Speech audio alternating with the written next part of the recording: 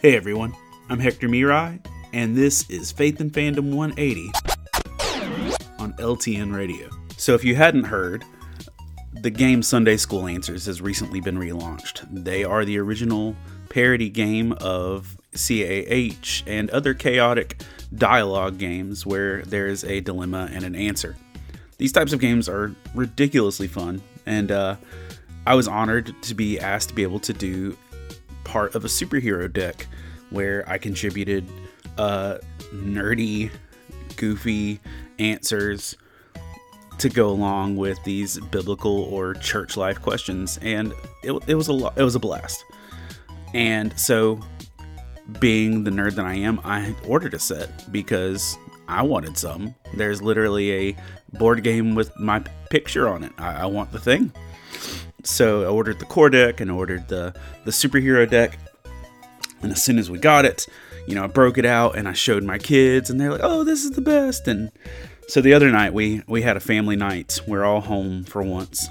And, my kids were like, do you want to play Dice Thrones? I'm like, no, that takes too long. Do you want to do Uno? And I'm like, no, that's way too simple. And so one of my kids said we could play Dad's game.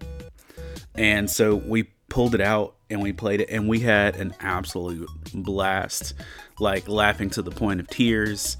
And one of the great things was just watching my kids' faces as they tried to decide which answer was best to give in these ridiculous situations. And sometimes they'd slam a card down on the table with confidence because they were sure they had the best answer possible.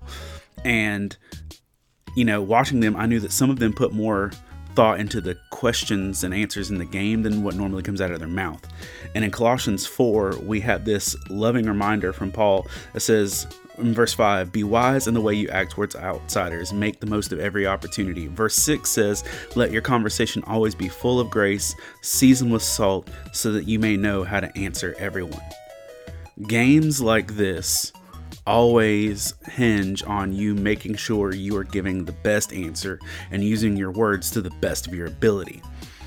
And we see here in scripture, this needs to extend far beyond fun games, that we need to treat every interaction with this amount of thought and consideration of what we say.